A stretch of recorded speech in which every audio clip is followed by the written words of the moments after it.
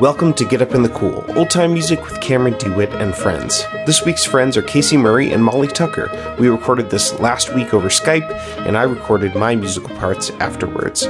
Just a quick reminder that I make little music videos every week for this podcast, and I upload them to Instagram, Facebook, YouTube, and Reddit. Other than word of mouth, that's the best way to get the word out about Get Up in the Cool. And, it's great to actually see the performances. So if you're not following Get Up in the Cool in all those places, please do, and share those links around. Even after 5 years, I believe there are still people who would like to listen to this show, but don't know about it yet. Make sure to stick around afterwards, and I'll tell you how to keep up with Casey Murray and Molly Tucker. But first, here's our interview and jam. Enjoy.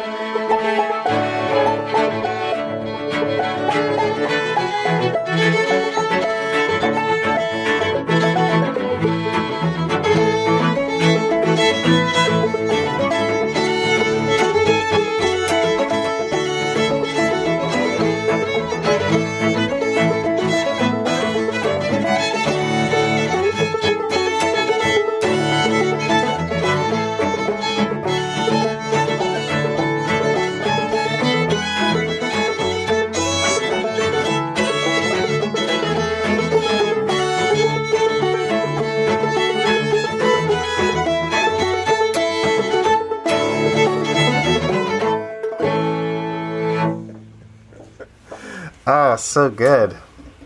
It's so purty. Thanks. Casey Murray and Molly Tucker, welcome to Get Up in the Cool. Thanks for having us. Yeah, thank you. What did you just play? What was that? We just played Wilbur's March, which is an original tune of ours that we co-wrote. It's the first tune that we co-wrote together, like 2 years ago? 3 years ago? Yes. Yeah, I think 2 years ago. Yeah. Is that common for you to co-write tunes? Pretty common. Yeah. Yeah. I think that was kind of the only way that we could really share music was, not the only way, but like the way that for us to be creative together was kind of sharing in the writing experience. How do you even do that? We were living in different places for like 2 years. But Casey sent me an A part to this tune as a present, and I heard it and I was like, oh, I got a B part. So I immediately sent it back to her, and that was successful enough, so we kept doing that. Usually she'll send me like chords or groove or an A part, and I'll put something on top of that, and sometimes it's right off the bat what we want, and sometimes there's a little bit of negotiating and figuring out, like, oh, I want to write this thing, but the chord maybe isn't quite right. How can we figure that out? But it was a lot of sending voice memos back and forth and things like that. I was going to say, in my experience, like writing tunes from the banjo and then bringing them to fiddlers,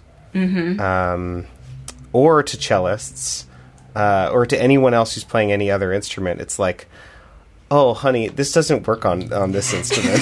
oh, bless your heart for trying this. So I would imagine that there would be maybe a little bit of, unless you play each other's instruments as well. She plays mine. I definitely don't play hers. Okay.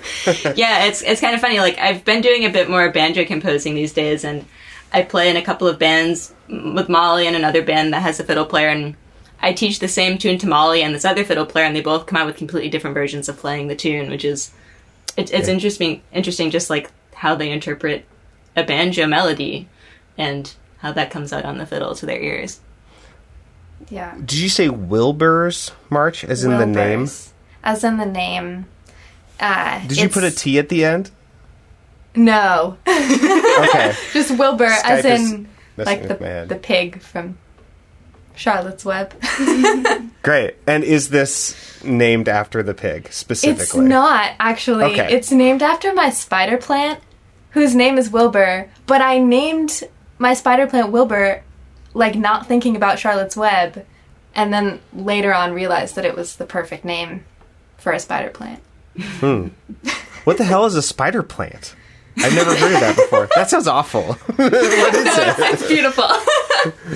Yeah, they're a lovely plant, but they're kind of, like, invasive in the most lovely way possible. It's like, I got this little spider plant as a gift maybe, like, 4 years ago, and now I've, like, it just blossomed into this massive spider plant with, like, little babies of it sprouting off that I cut off and give to friends, and now it's just, like, this massive thing that I don't have space for my apartment, so it lives at my parents' house now. So, Wow.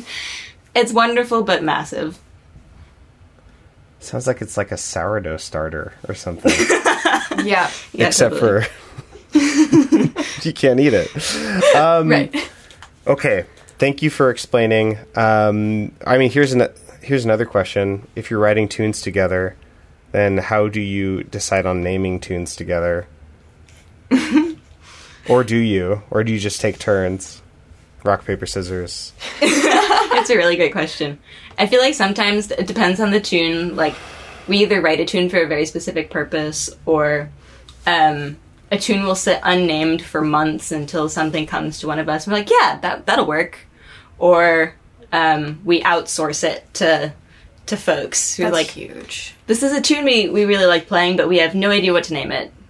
Name it. Honestly, Yeah. we've gotten some of our best names from outsourcing our naming process.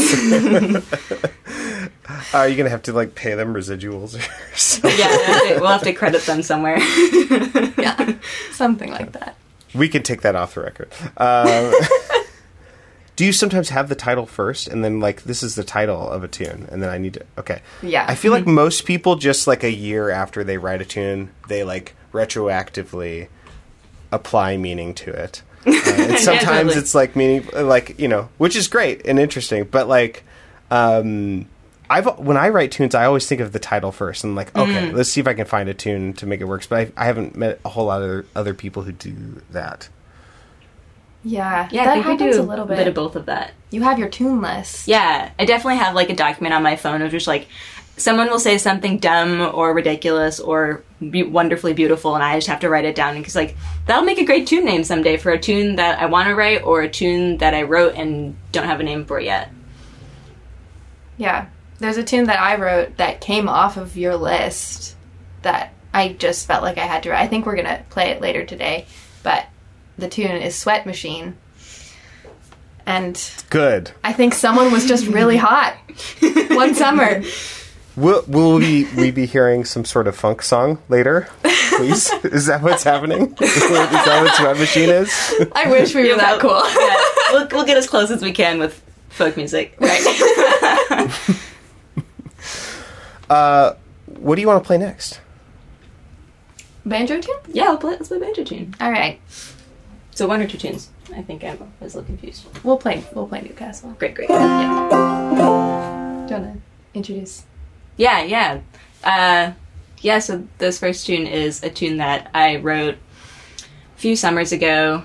I've been living in Boston for the past 4 years, and I got my first parking ticket, and thankfully my only parking ticket so far.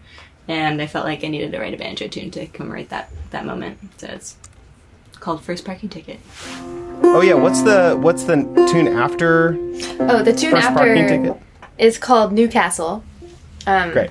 Which is originally a Playford tune, but I heard it on a Ruthie Dornfeld album, in which it is very Ruthie, old timeified. She's great. Yes, Cool. Totally. Can't wait.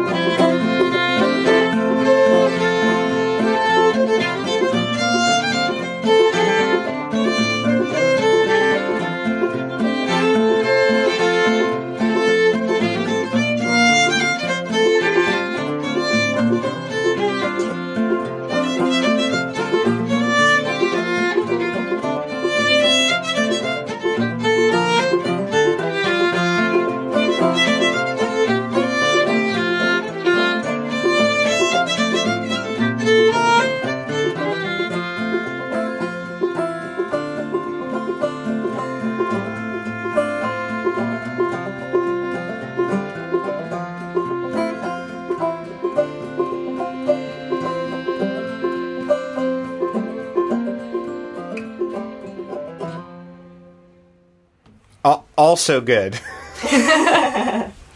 All the tunes so far have been very good. Feel free to ease up if you're front loading. Wow. You two are really good at seconding for each other. It's really hard to do that, to play not the melody. Especially, I feel like in old time music. Yeah.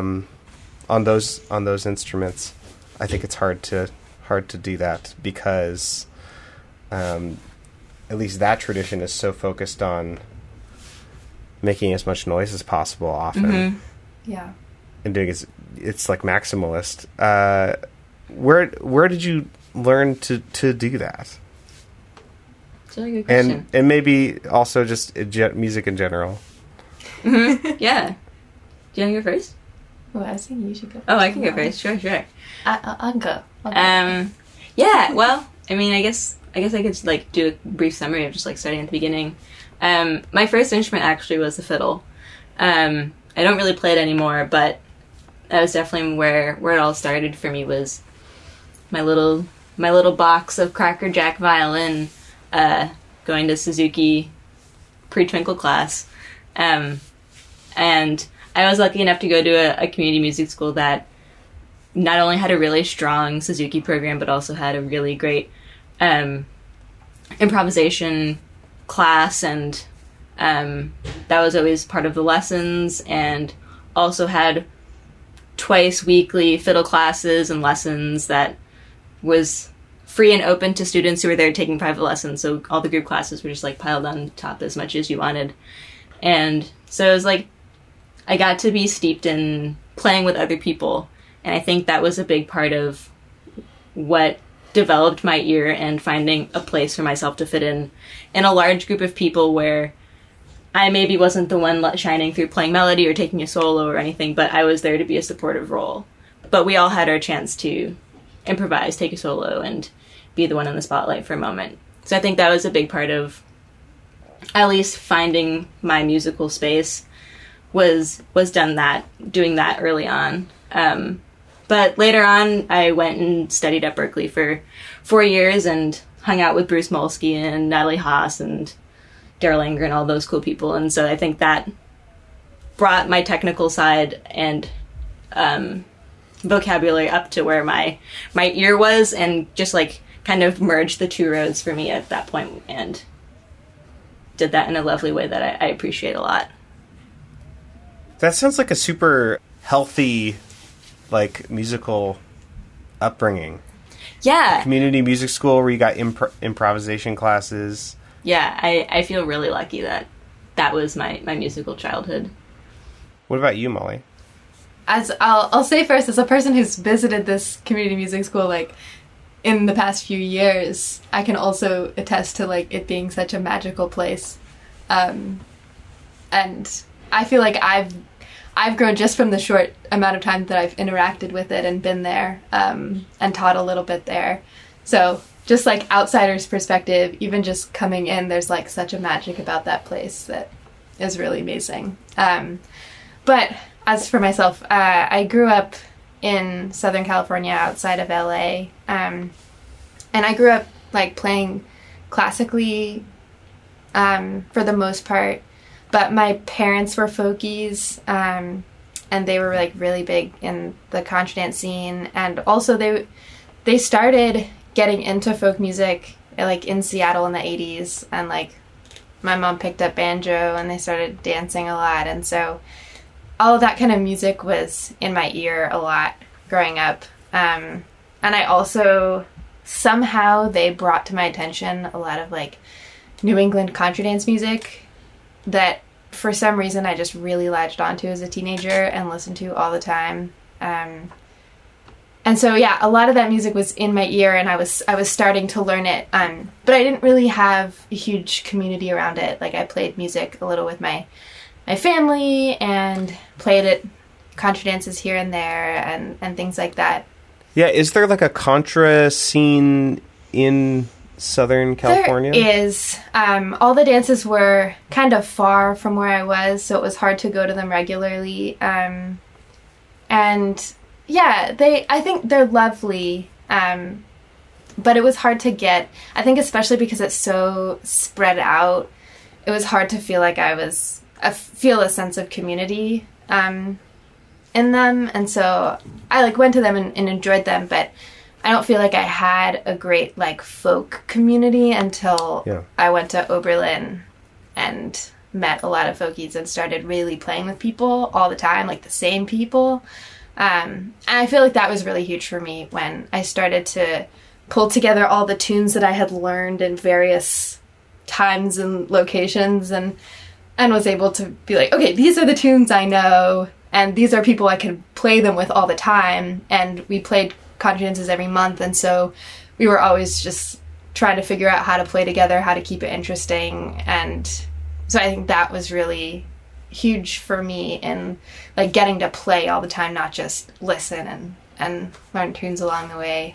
And then we met and started playing tunes. I think I've learned a lot just from playing with you too, like especially about like rhythm and backup and stuff. I feel like slowly has been invading my consciousness or my subconscious, mind, and so I think that's been really cool for me to be able to have this project too. In addition to all the people that I got to play with at Oberlin that like really sort of got me in that direction.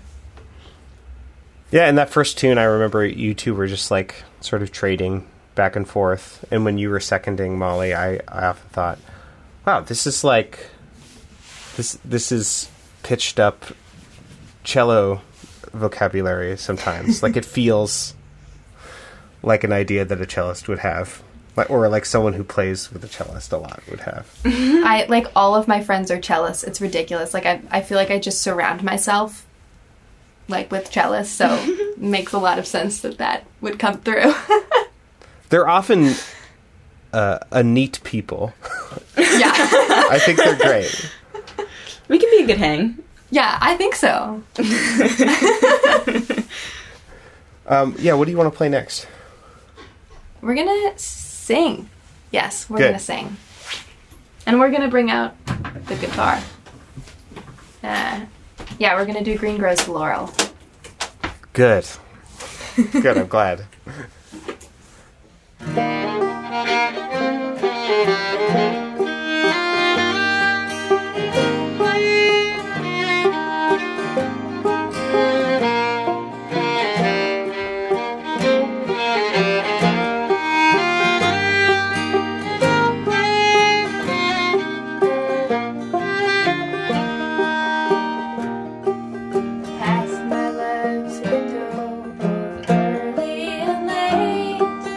Look that she gave me, it made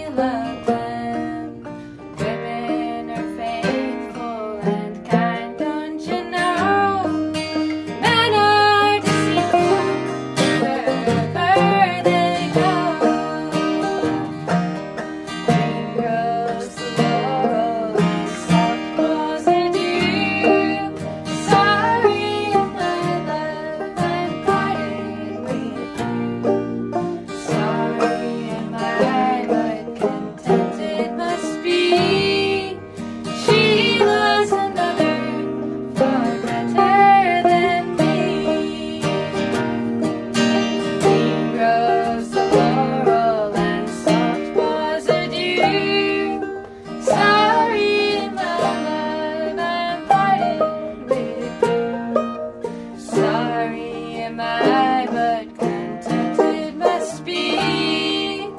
She loves another far better than me. What a bummer of a song. Yeah. I like that last verse, though. Yeah. Yeah. Absolutely. I was curious about, I don't know, I mean, it is a folk song, right? It's like people don't know who wrote it. I think it's like an English folk song. I've tried to figure out who wrote it, and I wasn't able to figure it out. I guess I could probably try again and look deeper, but I learned it, like I came to know of it through like the Bruce Molsky record where he sings it. But yeah, I think it's like English of origin, and maybe has lots of verse options, and you know how these things go. Yeah, I was curious about the pronouns in there, Right. because I've heard the pronouns flipped, and obviously in a lot of folk traditions, the performer of the song is not necessarily trying to flip a pronoun in order to like. It's sometimes it can be a bit hairy to tell what kind of story I'm specifically hearing. Right. Yeah, totally. Which is, I think, maybe part of the reason why I love singing it so much. Is like, I mean, I like learned it from Bruce singing it, but like, it's kind of fun to be like a queer person singing this, and it feels like it fits. Like, not that, I mean, it's kind of funny because it's such a sad song, and I don't at all mean that about you, but it still feels like this kind of like both pining and also kind of queer resistance at the same time, and it's fun. I like that. Yeah, I like that a lot too. It also seems like it's making the statement at the end, which is just like, okay, let me be clear. This is where I stand on sexual politics, etc., and patriarchy, or what have you. But also in the context of the song, it's like, I mean, I can't tell if the speaker is talking about the third person as, or the second person as someone who has specifically let them down. Yeah. Like on purpose, or like was unfaithful, or what. There's just like a lot to chew on there. There is, So, yeah. I mean, I Regardless could of totally. who's singing. Yeah, But- I feel like I totally first read it as like a dude gets his heart broken, and then it's like, I get it, dudes are the worst. Right. So you play multiple traditions, both of you. I'm mostly familiar with the old-time tradition, and people often in that tradition kind of like stay in that lane, and they just forever just sort of like fall deeper and deeper into the obscurity of like American old-time music and stuff. But once I moved out to the West Coast, I started meeting a lot more like contra folks. And it seems like that is a much more like flirtatious tradition in terms of playing multiple traditions. And yeah, I was wondering if you could like speak to that, and maybe if there's some people listening who aren't familiar with what contra dancing is and how one chooses music for contra dancing.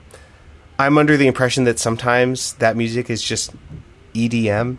And so like it seems like it's a tradition that is, if not less precious about certain things than old time music, maybe precious about different things.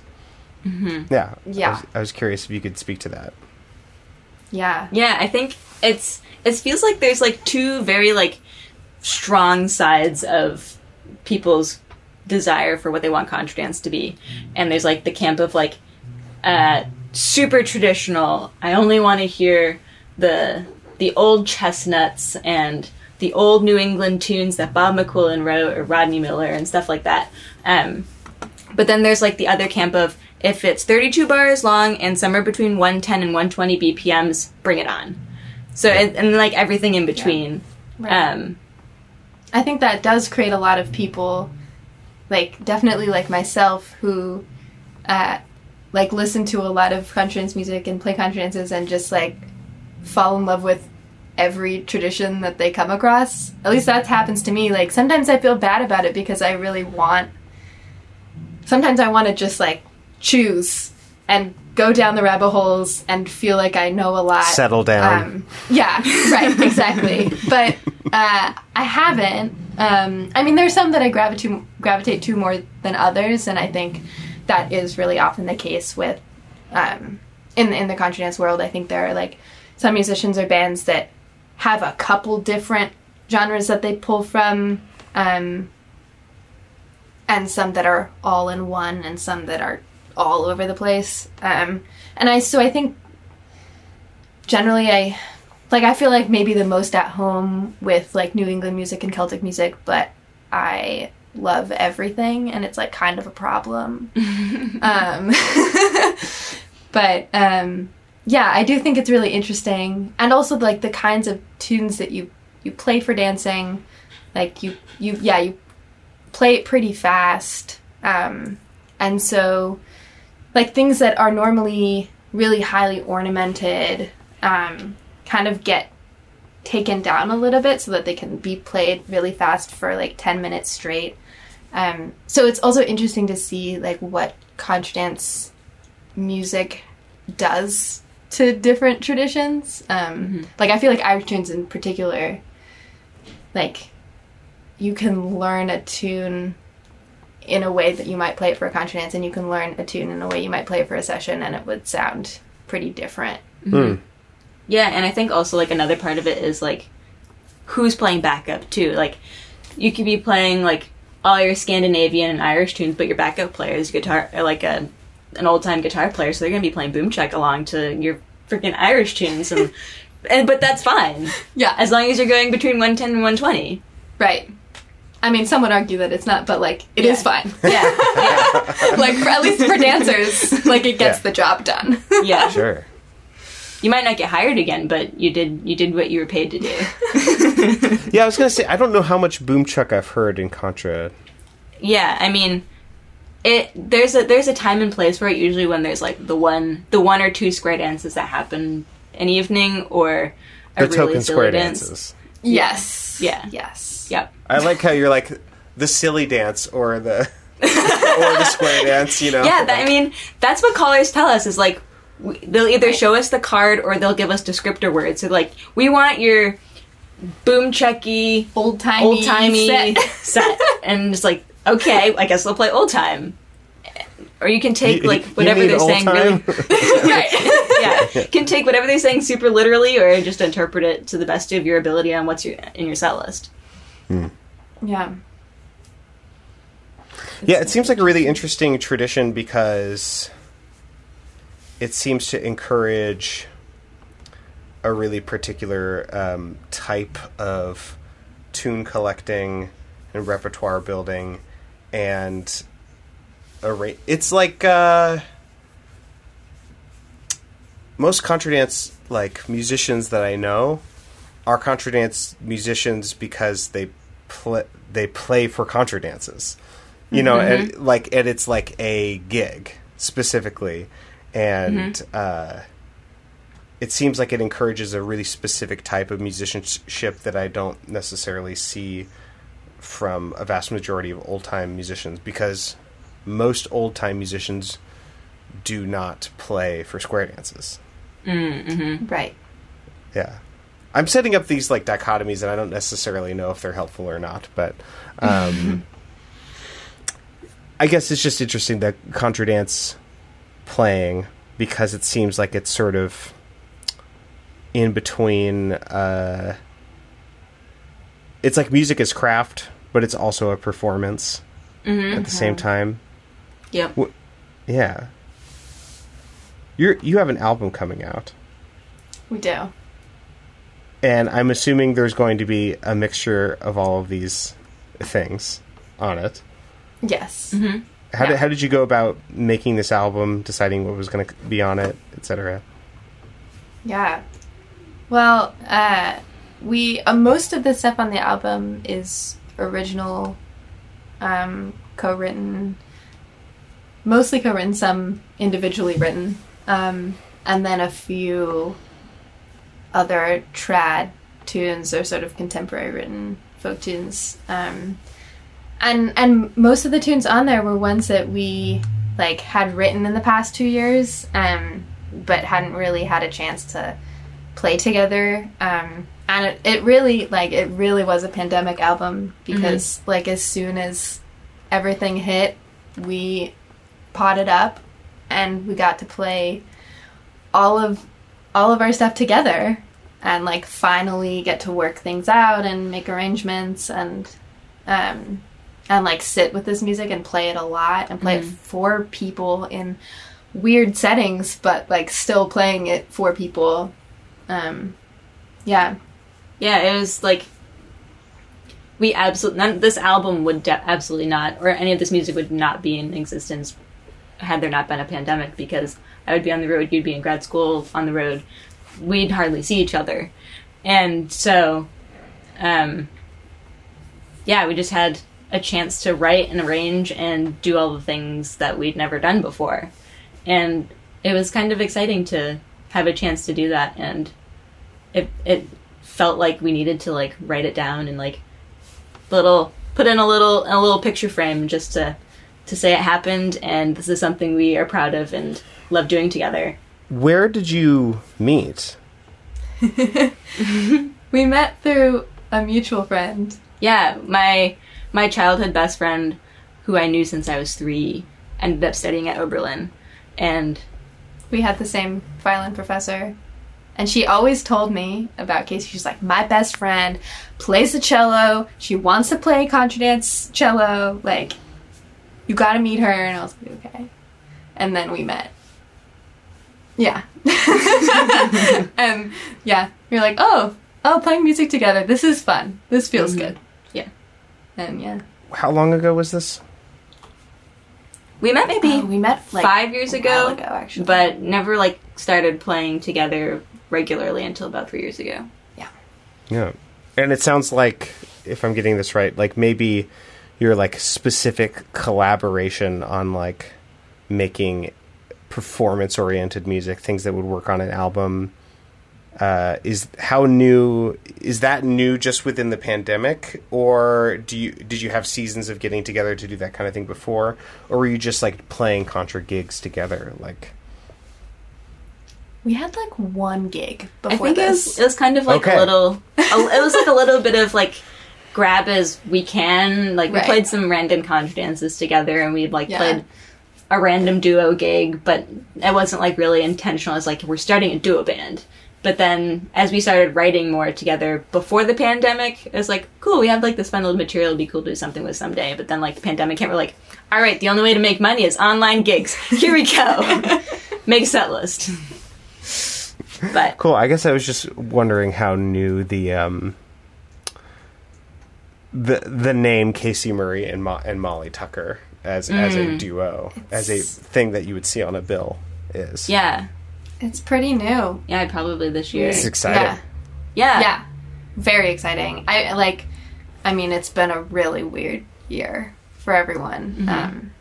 But man, I feel really lucky that we were able to play together and play lots of strange virtual gigs that were strangely more wonderful than I expected them to be. Right? Yeah. When I get to play for real people again, wow, that will be great. Yeah. But I think I underestimated how much you could maintain community on the internet with music. So that was nice to discover. I was happy to feel that way as well. And surprised. Yeah. Yeah. Let's do one more tune or song and then talk about where to go to get your album, or if you're listening to this right when it comes out, where to go to pre-order your album, help you reach your stretch goals. Walnut? Sure. This is Walnut Home.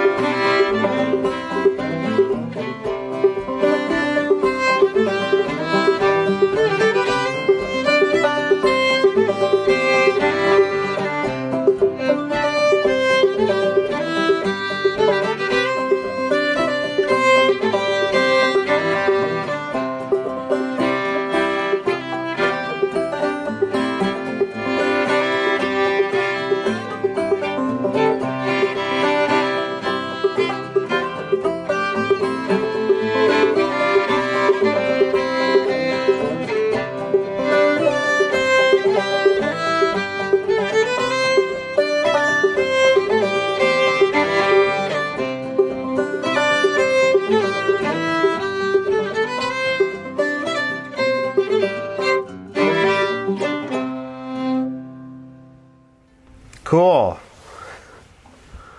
Is that also an original? That's Casey's. Yeah, this is my pandemic banjo that I had made, and everyone was telling me I need to get a better banjo because I was just playing on the shitty flea market banjo that sounded like absolute crap. So it was my pandemic splurge to finally buy a banjo, and it's made out of walnut, so it was fitting to name the first tune I wrote on it Walnut Home. It's also perfect. This is my favorite anecdote. Casey's allergic to walnuts, so she cannot eat them, but she has a walnut banjo, so it feels very poetic that, like, this is the one way that she can enjoy walnuts, and it's in a very beautiful way. Yes. Molly, that's really nice. That's a great point. I'm glad you brought that up. Thank you. It's usually my tuning tidbit. So, how do people find and buy and support your music and stay up to date with everything you're doing, and as things start to open back up, see you maybe play some live music at some point, etc.? Yeah. Well, we have a Kickstarter going on now, and we made our goal, which we feel really, really grateful for, and we do have a stretch goal that's going until May 15th, so you can pre-order the album at our Kickstarter. Got other fun things. You can also get other great things. Yeah. I'm going to be doing a lot of knitting this summer. A lot of knitting perks to hand out. That's great. About. Yeah. Yeah. You can't stream a knitted thing. No. You absolutely cannot. Yeah. That's great. And we're also on Facebook. Casey Murray and Molly Tucker. And you've got a website. Yeah, I've got a website. You can sign up for a mailing list to know when the album drops and when we'll be seeing your faces in real life and stuff like that. Yeah. CaseyMurrayMusic.com. It's a good place to find out those things. Great. I'll put all of those things in the show notes. Sweet. Awesome. Thank you so much for giving up a part of your Friday evening Our to pleasure. hang out with me, play me tunes. Yeah. This is great. It's been absolutely lovely. It really has been. Yeah. Thanks for having us. What do you want to do for the last one? We were thinking of doing a great Russ Bamberg tune, Through the Gates. Old Great. favorite of ours. I think I know this one. Awesome. Good.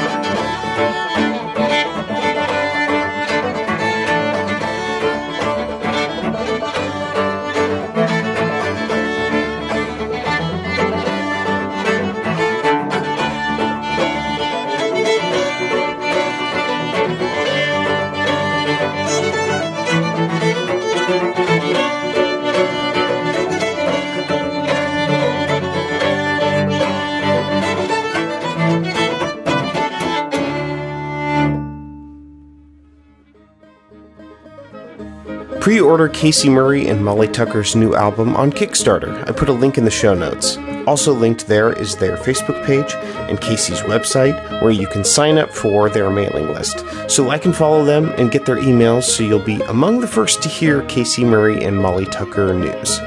You can support Get Up in the Cool by sharing the show with a friend, or sharing and liking the video posts on Facebook, Instagram, Reddit, and YouTube. And if you're able, please help fund Get Up in the Cool by signing up at patreon.com/getupinthecool. You can order a mask, t-shirt, bag, sticker, or phone case at Get Up in the Cool's merch store.